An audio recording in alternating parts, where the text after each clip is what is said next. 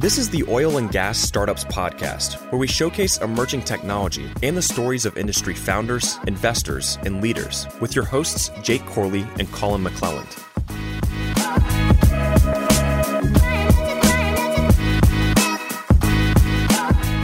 What's going on, Sean? Thanks for joining us, man. Hey, Jake. Colin, glad to be here. Yep. So Sean is the CEO or managing director, head chief boss man over at Innovate Energy. Tell us a little about what you do over there at Innovate Energy. Sure. I think the only thing you missed in the title is bottle washer. Bottle washer. Chief bottle washer. Right up there. Yeah. So thanks. Innovate Energy primarily is media resource company. And what we do is online and in person, bring together these communities. Primarily, it's focused on digital innovation and technology in energy. So oil and gas, petrochem, chemical, and utilities. So if there's a new innovative technology that's kind of erupting or people need to know about it from the energy engineering company side, or there's startups who need to be able to connect with people, that's what we do. Very cool. Okay. It's actually funny, when I met Sean, is when we had the first happy hour here at TechSpace. We just moved the happy hour over to TechSpace, and I saw him, I was talking to him, and he told me about what he did. I was like, well, damn, that's exactly what I'm interested in, is the intersection of emerging technology and oil and gas. And Sean has an office up here at TechSpace, and I think he just showed up for the free sandwiches. I don't think he gave a damn about the happy hour. There's beer and free sandwiches. And I was like, okay, well, I'm going to get to check it out. Yeah. We should go up and look. Yeah, so it was funny when he was talking about that, because that's exactly, what Jake and I are focused on. And it's really cool to, especially you've got a big interest in drones. That's what you're always talking about, is drones. So tell us, I think you guys had actually just had your drone conference, right? And had a big turnout for it. Why don't you tell us a little bit about that? We're not talking about Mavic Pros, right? We're talking about these gigantic industrial, like car-sized Hey, look, drones. I got a Mavic Pro, and it's an awesome drone, so don't take a shot at No it. No doubt. It really runs the gamut. It's kind of interesting because drones and UAVs for us is about a 2-year-old community. So we started that a couple years ago, and I started with just social channels. Then we got into dropping a newsletter once a month, then a couple times a month.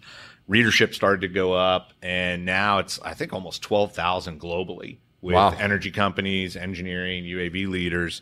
And the drones, they're flying DJIs, and a DJI Mavic might be something they're flying, all the way up to stuff that used to be Department of Defense. When you think of a drone from that standpoint, with a fixed wing that can go really far for a lot longer airtime. So it runs the gamut between them. So the adoption rate, though, has really significantly increased over the last couple of years. It's super exciting to watch it and to see all the different uses that they have now that they didn't have before. So initially it was a lot of photogrammetry, taking pictures, things like that you would expect, some video.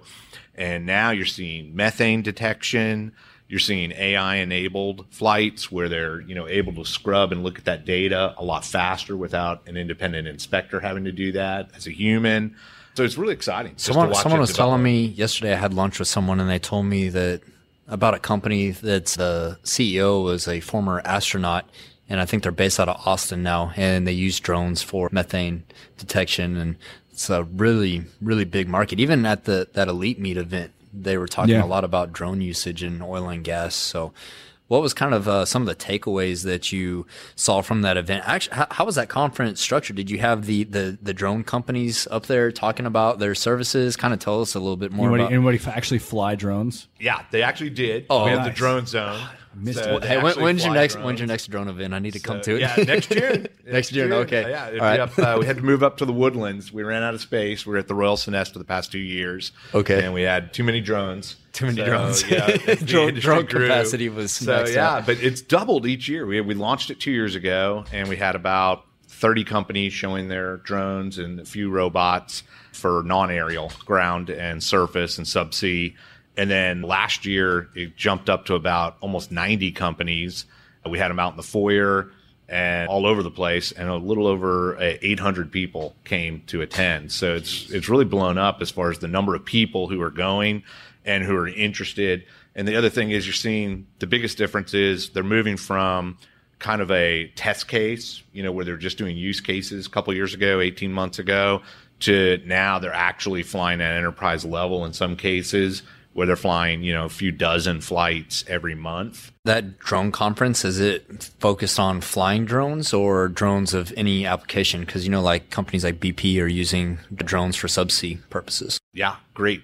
Actually, BP is one of our corporate sponsors. Oh, thanks for mentioning that. Shout out to BP. Appreciate it. Their head of innovation, Dave Trush, spoke at this last one. It was fantastic, as did George Williamson. So BP shared some really neat stuff that they're doing, but it actually covers the whole spectrum. So we actually have Energy Drone Coalition, which is aerial drones, which covers everything from right off the ground up to satellites, which is where a lot of drone technology is headed. And then we also have Energy Robotics and AI Network, and they meet together. Okay. So they're both there at the same time. And the robotics and AI is where we get into ground and we get into surface of the water and subsea. Okay. So that covers the rest of it. So between the two, covers the whole spectrum. So I'm going to preface this by saying that I love drones and I'm excited about the technology and the direction that it's going. Through my experience, we've known multiple people who've started drone companies, especially in oil and gas. I had a good buddy of mine. He'd been in oil and gas in the past and he got really into drones and he was like, hey, let's just go halves on this company. Just find me a product market fit. And so I did all this research and we came to find out, he was wanting to do inspections on pipelines. And then I had another buddy who is literally, he used to be the, what do they call it? Like the right of way pilots who used to fly over the, Oh, yeah. And then he went to work for a satellite company yeah. and he was like, yeah, we can cover, 3,600 miles in a day and with like 16 different lenses and detect anything. And he was like, the downfall that you have with the drones today is that we don't have the battery capacity and you also have to have line of sight due to some of the regulations. But I think you know way more about drones than I do. So how are people addressing these issues and where do you see drone usage? Is it maybe a different use case? Maybe we're looking more towards inspections and maybe close quarters type things, or? Yeah, so there's multiple, but you're right on. Actually, Jake, you're not far off at all. I mean, that is the issues that flight time, payload, how much can they carry, which reduces, of course, the flight time, and then that beyond visual line of sight or BVLOS. I mean, that came up a ton in the conference this year. Yeah. So here's the exciting part: BVLOS in the United States, FAA is starting to grant waivers. Okay. So that's exciting. It takes a lot. It is not easy. I'm sure. But if you do it with the right safety case. What's that term that you're using? BVLOS? BVLOS, beyond visual line of sight. Okay. So in order to go beyond where the naked eye can see, in essence, which is really where you can get into a lot of the linear infrastructure, pipelines, doing a serious amount of wells in the Permian. Yeah. That's where the advantage really is versus a manned flight, which costs a heck of a lot more. So the advantage is there. So I'd say, it's coming that they're starting to go to the BVLOS or BVLOS. The other one that you're starting to see become a little bit more exciting is within the plant or in that close-in scenario, automated. So that's something that's just over the horizon as well, where you're not going to need necessarily a pilot, but it's also where a pilot can maybe operate multiple. So similar to rig automation, some of the things that are going on there where you don't have to have someone on the rig per se.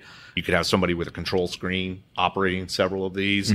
Same type of thing is that. I would imagine drones. that you could put in like GPS coordinates and have it just track along that. Geofenced. If you have the weight. Yeah, exactly. It has sense and avoid. So you have some opportunities there. Third one is internal. So inside boilers, inside of, think of just so many different places that are internal inspections, and you don't have to have any FAA requirements. You own it. Yeah. So there's a lot of opportunity there for internal inspections that you're seeing in everything from nuclear to oil and gas within the boilers at a petchem or a cracker unit. You've got a lot of opportunity. Just think about even like your consumer drones, like the Mavic Pro. You take that drone out of the box and just the technology on it, just for someone like myself that had never flown a drone, and you can just pull it out of the box, fly it.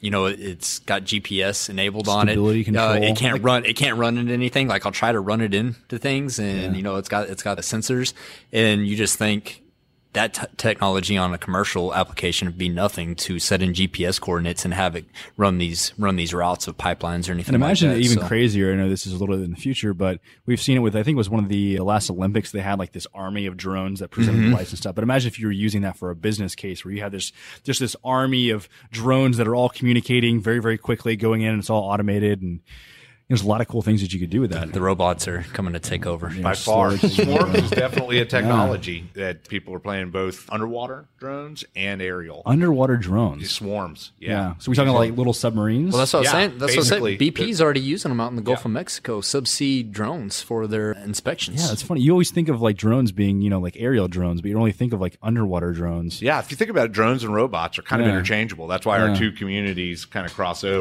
between robotics AI and the drone UAV. Yeah. Because it can be, if you think about it, everywhere from up in the satellite all the way There's down a big to spectrum the of bottom what the that ocean. could mean. Yeah. Okay.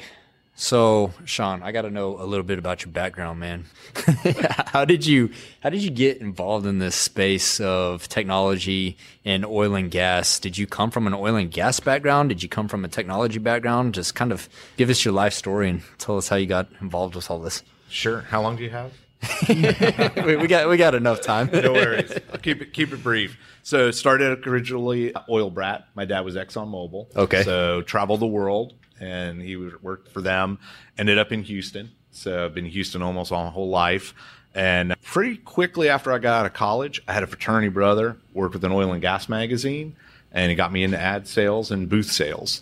Okay. And that's really where I started, was getting involved with out in media, oil Okay. and gas. So that was my That was background. like what, Pinwell, right? Yeah. Yeah, I remember we talked about that. Penwell Oh, you're at Gas. Pinwell. Okay. Yeah. Okay. I didn't know that. Right That's out of awesome. college. Okay. So that's where I started and had a great experience. And after about 7 years, kind of building a variety of different brands, decided to jump out on my own, start my own company. And I was young enough to figure I could recover from it, and young enough to think I knew better, and went ahead and cashed in the 401k. Awesome. And started a media company where we covered power, chemical, oil and gas, more traditional media. We had magazines, trade shows, and obviously started digital as well. And so that company we had for myself and two partners. We had that for 10 years and then sold to private equity. Okay. And they bought it out, and I ran it another 5 years for them, kind of multiplying the business in order to grow it. We did a lot of M&A in that time period, and then broke out just a few years ago again. Go back in the garage and Going start back at it. this. Oh, I love it, man. I didn't Just a know. glutton for punishment, huh? You Exactly. just stay away. It's like, let's do Sean, this again. Sean can't sit around at the house. He's got to go through the gauntlet again. Right. That's awesome. I actually didn't know about the previous acquisition and everything, so that's great. So moving, kind of forward with media, you started out at Pinwell. You're doing a lot of paper publications. Today, very heavily digitalized marketing world. So right now, you guys are doing a newsletter.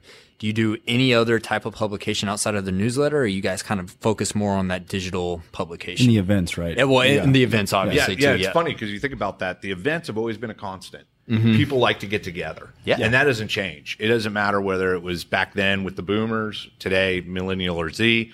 It just doesn't matter. Yeah. People love to get together. So events has been kind of the main theme throughout Kind of all the these bread and butter, communities. yeah. And the difference is the print, for me at least, is gone. And digital is in its place. So no, we don't do anything print wise.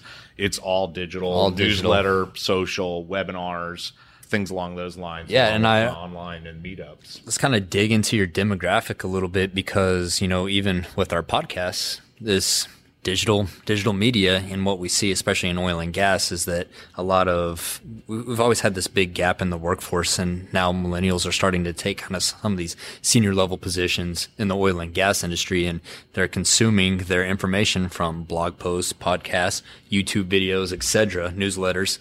And so really interested is, what do you see in your user base? One, what kind of people are you seeing that are interested in these drone events, from the oil and gas side? What type of people are you seeing from, if they're from BP, what type of internal personnel are interested in those technologies? Yeah, it's really evolved. So kind of two questions. So question one is more along the lines, I'd say, Colin, of just the demographics as far as age. Typically, obviously the senior decision makers who are running a technology group or an innovation group, they're going to obviously be a little bit older, Gen X typically. Whereas in the startup community, it just runs the gamut. Some of these are, ex-engineers or geoscientists who are retired and they just jump out into startups, all the way down to Millennial Z. So we kind of see the real breadth of it when you're in around digital innovation, as you guys have seen, and technology. And then for the second, as far as drones and robotics, as far as those communities, it started with technology, R&D, digital innovation. Those were by far within the oil and gas and engineering firms. Those were by far the drivers. And that's one of the cool things that we've been able to watch over the last couple of years. You see it first with the newsletter subscribers. Then you see it second with who's attending your webinars. And then who's coming to the events. On your social channels. And then last, you see it in, who comes to the live events. And we're starting to definitely see those in operations now. So we're seeing heads of maintenance, inspection, EH&S, because after obviously coming up on the 1-year anniversary of Harvey, there was a lot of energy infrastructure that was impacted by that. And they needed to be able to check out and inspect a lot of their areas. So not counting the public side of using drones, which was a huge amount, as everybody knows, with insurance was using drones. Emergency responders were using drones to figure out paths and be able to get folks information. And then within energy, they were flying them in order to check on storage terminals, pipelines, petchem plants that you couldn't really reach. So we started seeing a lot more of the EH&S folks, and they're starting to add drones and UAVs to their emergency response plans.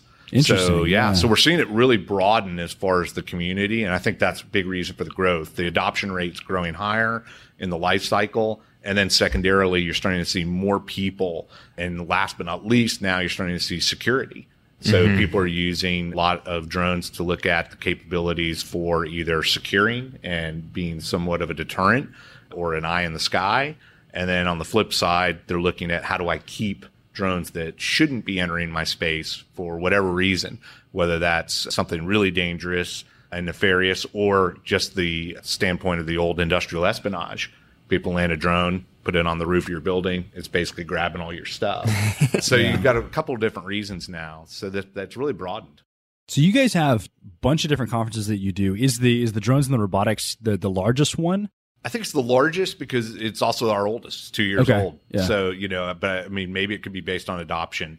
But if there's a new innovative technology that's of interest, like, for instance, we have one coming up next year. The newsletter has closer to about 2,000, I think, subscribers right now. It's Industrial VR AR Forum. So it deals with virtual reality, any type of immersive technology and wearables in oil and gas. So, what are you seeing as far as the adoption of that? I mean, I've seen stuff demoed at OTC. I've seen some stuff demoed at NAPE. I've been to Accenture's Excellence place or whatever. We saw some pretty cool stuff that they were doing with an Oculus. I've seen a lot of people playing with technology, like the VR and the AR technology, but I haven't actually seen anybody actually implement it.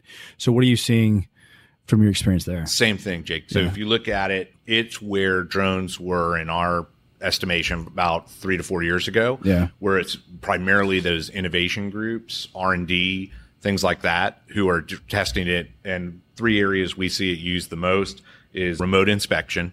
So obviously that's something that people are using, where you basically can have your very knowledgeable, high-powered baby boomer sitting behind a screen back in a nice air-conditioned office here in Houston.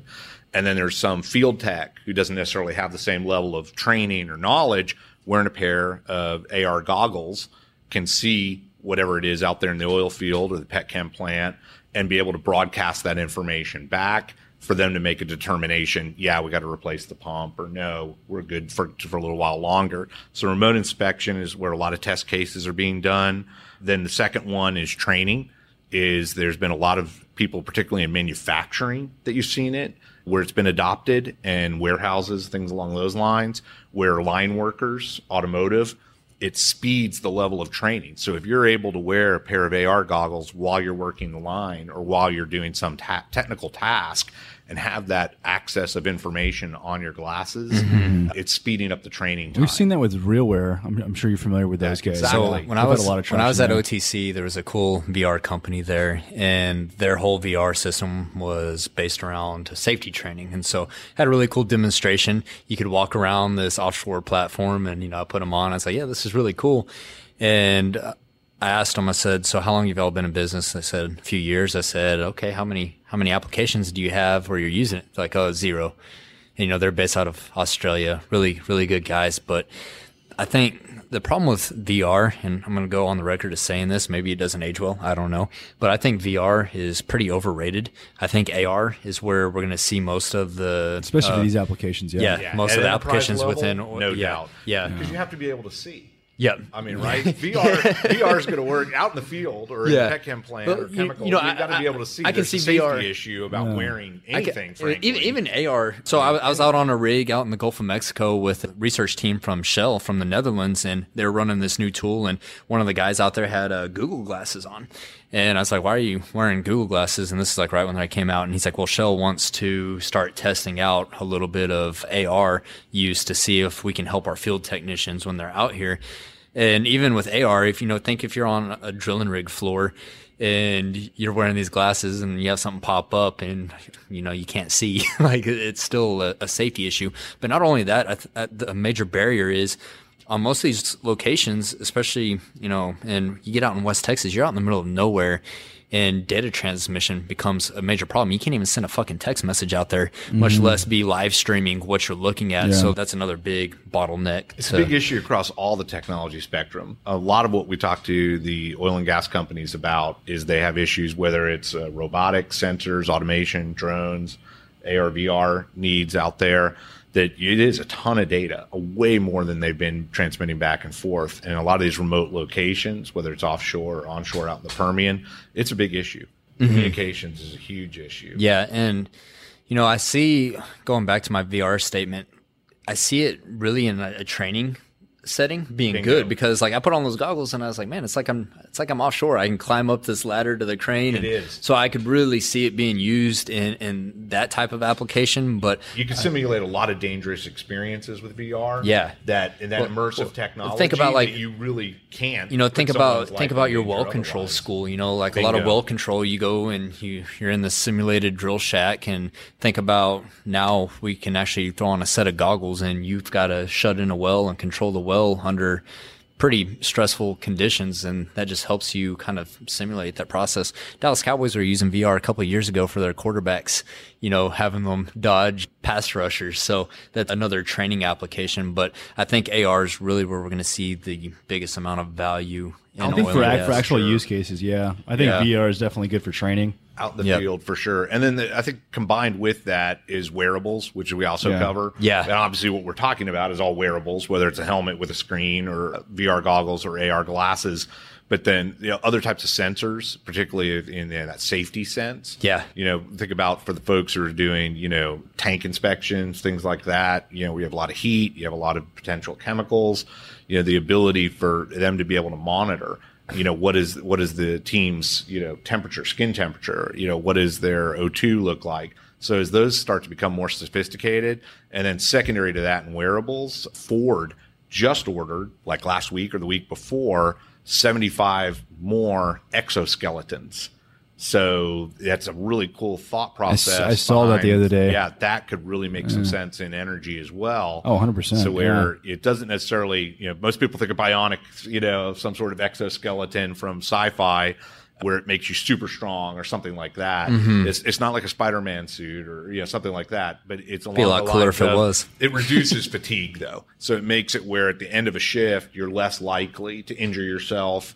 So it makes it where if you have particularly overhead type scenarios. Well, yeah, I mean, just like look at working on a rig. I roughnecked for several years and ran wireline, and the lower back issues that you get from lifting extremely heavy objects in awkward positions it's a very real threat to everybody. So it can definitely help. I saw one the other day. It was for maybe even the Ford one for the auto mechanics, where instead of them climbing onto a creeper and sliding underneath a truck or whatever it may be, literally it was just like at a tap of a button, and the exoskeleton just laid them down, and they were able to like lay on their back. That's wild. So they don't have to get up and get down, right? And they can have tools that are attached on the side too. So like, think how many times a day they have to do that. I mean, it's a pain. Motion. It's a pain, literally, to have to get up and get down whenever you're working on vehicles all the time. I know from experience. So it's cool to see technology like that and see how it would be applied to oil and gas. So I think that community is going to be looking at all those things and then starting to bring them in. But as far as the adoption rate, it's not there yet. It's still being done as small use cases.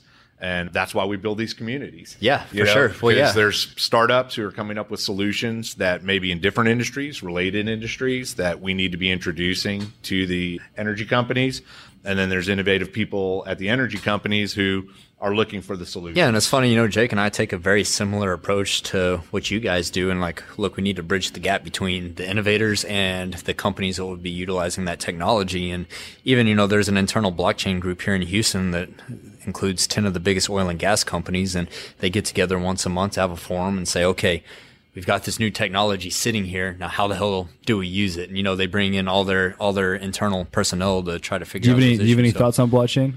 Yeah, well, fascinating. And it's amazing to me how many different ways it's getting attached back. I mean, initially it was supply chain, financial transactions, right? Gas trading. Yeah. The first question is always like, do you need trading. a blockchain? I think a lot of people were trying to take things they were trying to replace databases of things that were already decentralized and then just decentralizing them again. And I think we found that through a lot of different failures and different projects and stuff, I think we found that what people originally thought blockchain was going to be used for is not necessarily what it's actually going to be used for.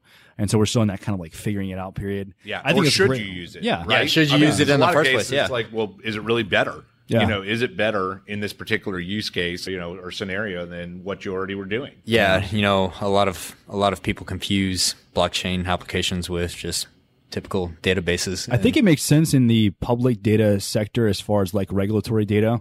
If you're able to create blockchains for that, it's something that's not necessarily owned by a company. It's not something that's necessarily proprietary to them. We talk about this like on the land and title side in oil and gas. Makes a lot of sense. Perfect use case for blockchain. It's secure, right? It also allows some level of anonymity, which is key. Yeah. People want to have privacy.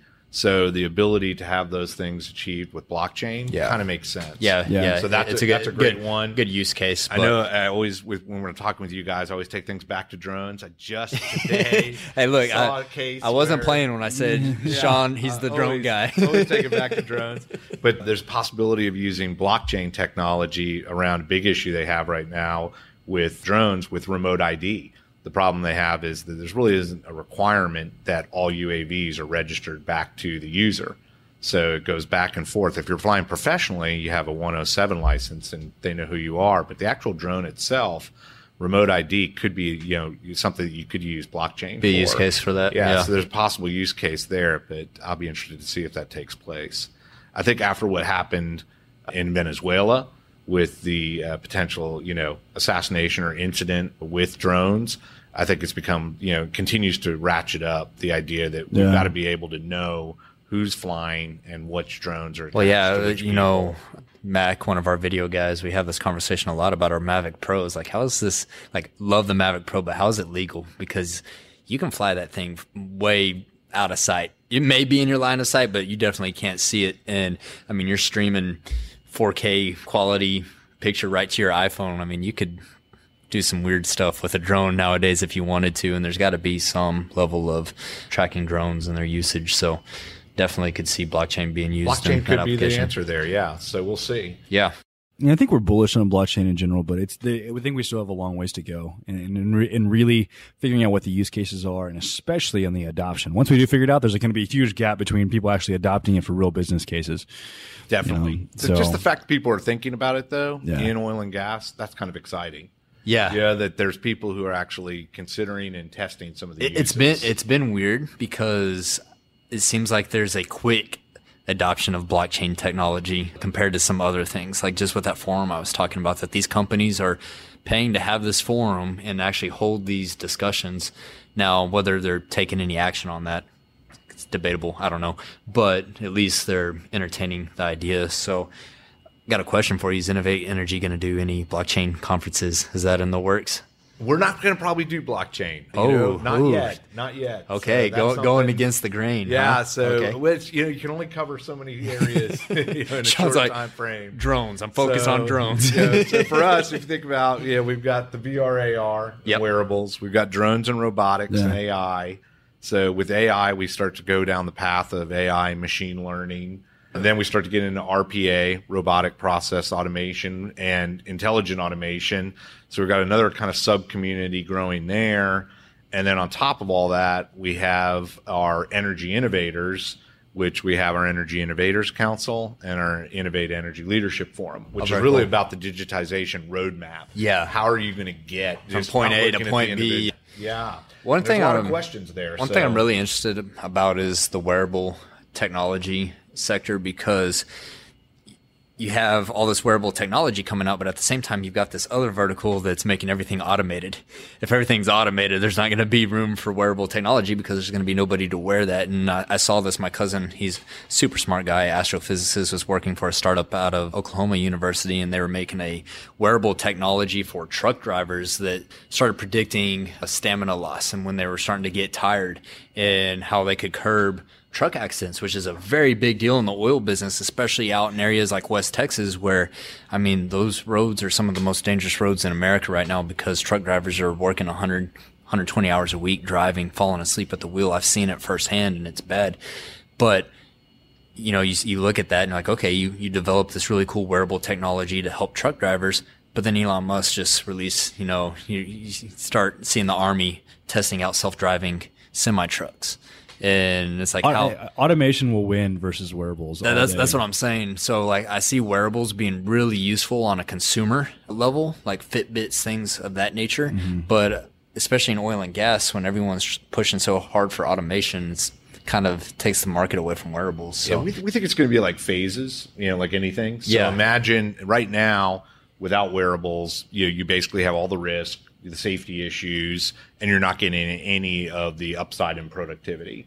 Whereas if you add VR, AR, wearables, et cetera, to the element and start to prove that out, the human's still involved. But at the end of the day, you're getting higher productivity, driving down costs, a bit more efficiency, and it's safer. So that would be like phase one, right? And then over time, eventually, like you have in manufacturing, there's a lot of robotics now that, a lot of the automotive manufacturing, using that example again, is, automated with robots. So you don't have to have as many people. But if you think about also another one of our communities is Workforce Next Energy, which covers all the workforce issues around digital technology and innovation. Oh, cool. Yeah. So will the robots take over? That's a lot of what Workforce Next Energy covers. And the thought process is it's going to be a human and robot combination for the next, several years. Oh, definitely. Basically, you'll have we're a far off, combination of the two, and you won't have a replacement. And particularly, like I mentioned, this kind of sub-community that's growing around intelligent automation and on RPA, the thought process is initially it will take care of what you would mostly call grunt work. So there are other things that are dangerous or not safe. It'll take care of those things so that a person could do something higher functioning. So they could actually do something that's worth more to the company and to themselves. 6 times more valuable doing that. Yeah. Bingo. So it automates, basically, if you think about AI, whether it's Alexa or Google Home or just anywhere where you're already seeing AI in your daily life, it's basically taking things so you don't have to keep up with the grocery list. You can go ahead and order stuff for you, things like that. So you don't have to worry about, dealing with your remote control anymore. You can go ahead and just tell it to put on whatever movie or song or whatever you want. So in theory, it's making life better or easier. So I think in the energy, we see the same thing, right? Speaking of that, not using a remote. And Automation it's a good long-term goal, but what people don't realize is you have to have the artificial intelligence for that. In order to train that artificial intelligence, you do need the human input during the machine learning phase to train that model on what is actually correct. Right. And so you cannot eliminate the human component for a significant amount of time until you have pretty much like almost 100% accuracy. It's what we've seen with self-driving cars, so it'll be a little while. So people are not going to be replaced by all of the robots in, the next decade. But if we could use driver assist, let's say, and a lot of the technologies that they are starting to incorporate, because you're right. I mean, when you get out in the Permian or you get down South Texas and you're looking at, miles driven equals incidents, accidents. It's a pretty direct correlation. So whether with you're, flying a UAV to be able to check on things, so you don't have to take a truck and drive all those miles, or whether it's truck has to deliver the sand or water or what have you, the chemicals, or haul them off. But you can do driver's assist and make it where either the truck or the driver wearing technology makes it a little bit easier. I think those phases are going to be kind of the exciting early days. Yeah. And then the bigger questions are going to be, I don't know, I always say down the road, where we'll have to figure out what do you do when X amount of million truck drivers no longer are needed. That is a big question, because that's no just longer them spending their time on highest use. You've Yeah. actually Replaced potentially them. replaced a certain amount of the workforce, and that will be intriguing to see. Yeah, we'll just have to take it one step at a time. Right now, it's a help. Yeah. So are there any other technologies? We talked about a lot. We talked about drones and robotics and AI and blockchain. VR. Is there any other technologies that you're like really excited about, or any? I guess on the flip side of that, do you think there's any technologies that are overhyped? Well, I think there's a hype cycle on all of them. I mean, Yeah. it's a great question, because, to a certain degree, take drones. There's a certain amount of times that a drone makes perfect sense.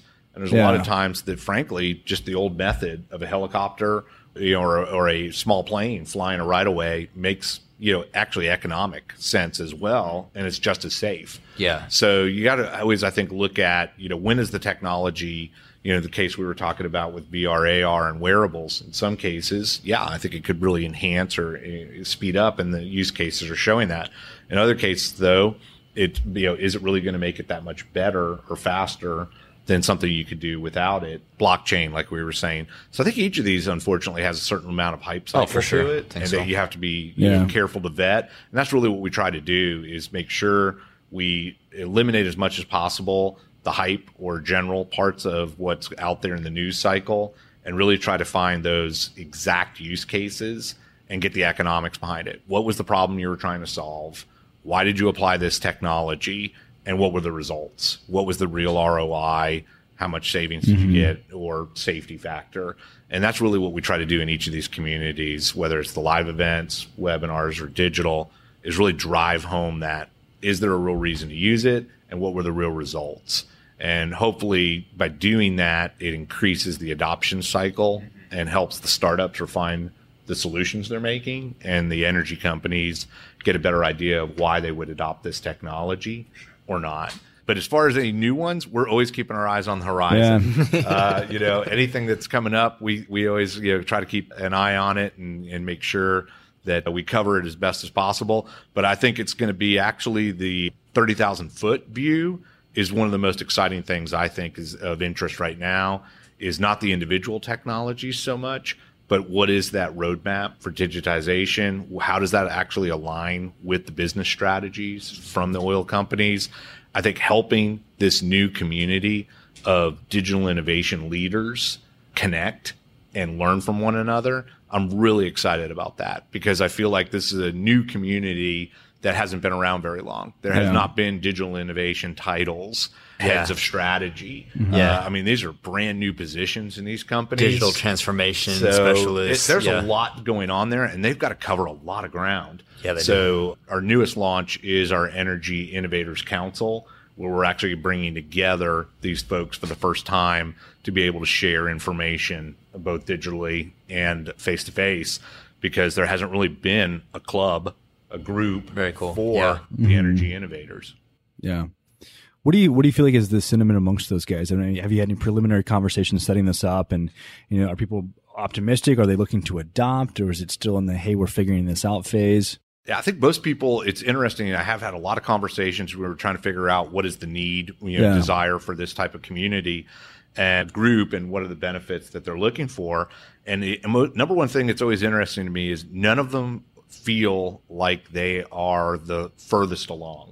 They all feel like they're lagging. From what I found, most of them don't want to be the first. Exactly. That's true. They often don't want to be right out the bloody edge. Yeah. But at the end of the day, I think a lot of folks are, it's interesting to me how they honestly feel like we're not quite where we need to be. And I think that's a sentiment that I hear again and again. Even if some of the things they're talking about, I know in the spectrum of talking to so many other individuals and their peers, they're actually pretty far out there. Yeah. They're doing a lot of the things that it would take to be at the leading edge of innovation. So number one, I feel like there's fear of falling behind or not keeping up or being towards the top of the group. Number two is coming up with real strategies. There's a concern there that people get too focused on the individual technologies. And the last is that they're interested in connecting with their peers, because it's, like I say, a new group that hasn't really been able to connect before, and they want to be able to kind of share best practices and ideas and learn from adjacent industries. So like, for instance, you take blockchain technology. Yeah. Well, financials got a hell of a lot more ground covered on that than energy does. So to be able to take that, or exoskeletons from, or wearables that might be much larger in the entertainment industry or manufacturing industry, a lot of robotics that's in manufacturing or warehouses, logistics, a whole lot of interest in taking best practices from other industries. But that's the primary areas that I've seen that the energy innovators would like to get more information on. Yeah, that makes sense. I think it's an exciting time. We've seen, we've been talking about this Shark Tank event that we've planning on doing in September sometime. Yeah, I'm stoked to see it. Yeah, and there's we had a lot of people reach out, especially after we did that oil and gas tech funding panel like 4 months ago now. Yeah. Man, it was just people that we fill the room with a lot of people that we know, and then a lot of people that we don't know. But these are like people that you could definitely tell are like not online. So AKA like 70 plus, investors and stuff. And so it's exciting to see kind of where we're at. I still think that we do need, more innovators. We do need more entrepreneurs in this space. And so hopefully, by people telling your story and some of the other guys we're having on telling their story can actually, help people make that leap into something that where they've identified there's a huge problem. They understand that, that they can probably build that solution, and bring something to market that's really going to make this huge impact on this industry. What I love about oil and gas is it's kind of like the Wild Wild West, from a digital standpoint. We're about 20 years behind every other industry, I like to say. So there's a huge opportunity for entrepreneurs to come in and just completely change the game. And you don't necessarily have to reinvent the wheel. You just have to know what's worked in other industries and bring that here and understand the cultural aspect of how you can actually adopt that in this industry, and you win. Right. And that's what's exciting. Enormous, yeah, right? It is. I mean, oil and gas, the numbers are so large. Yeah. I mean, they're typically inflated. They're typically inflated in oil and gas. It's worth a bit more. There's the oil and gas premium, Yeah, for sure. So, Sean, it's been great talking to you. Got to wrap it up. Unfortunately, where can our listeners find you? Where can they sign up for the newsletter, Innovate Energy? Absolutely. So they go to Innovate, which is INNOV number 8. Okay. Innovate.energy. Okay. So if they go there, that's the umbrella for all of our different communities, and we'd love to have the most people possible join up. Very good. We'll drop that in our show notes. Can they find you on LinkedIn? Is that a good place to reach out to you? You can find me on LinkedIn or on Twitter at Sean Gare. Oh, Sean's on Twitter. I gotta follow you. I'm on Twitter too. I've only got like 80 followers, so I'm not very popular on Twitter. You're pretty popular on Twitter. Thanks for having me, guys. Yeah. I appreciate it. Thanks for being on, Sean. Appreciate it. Awesome.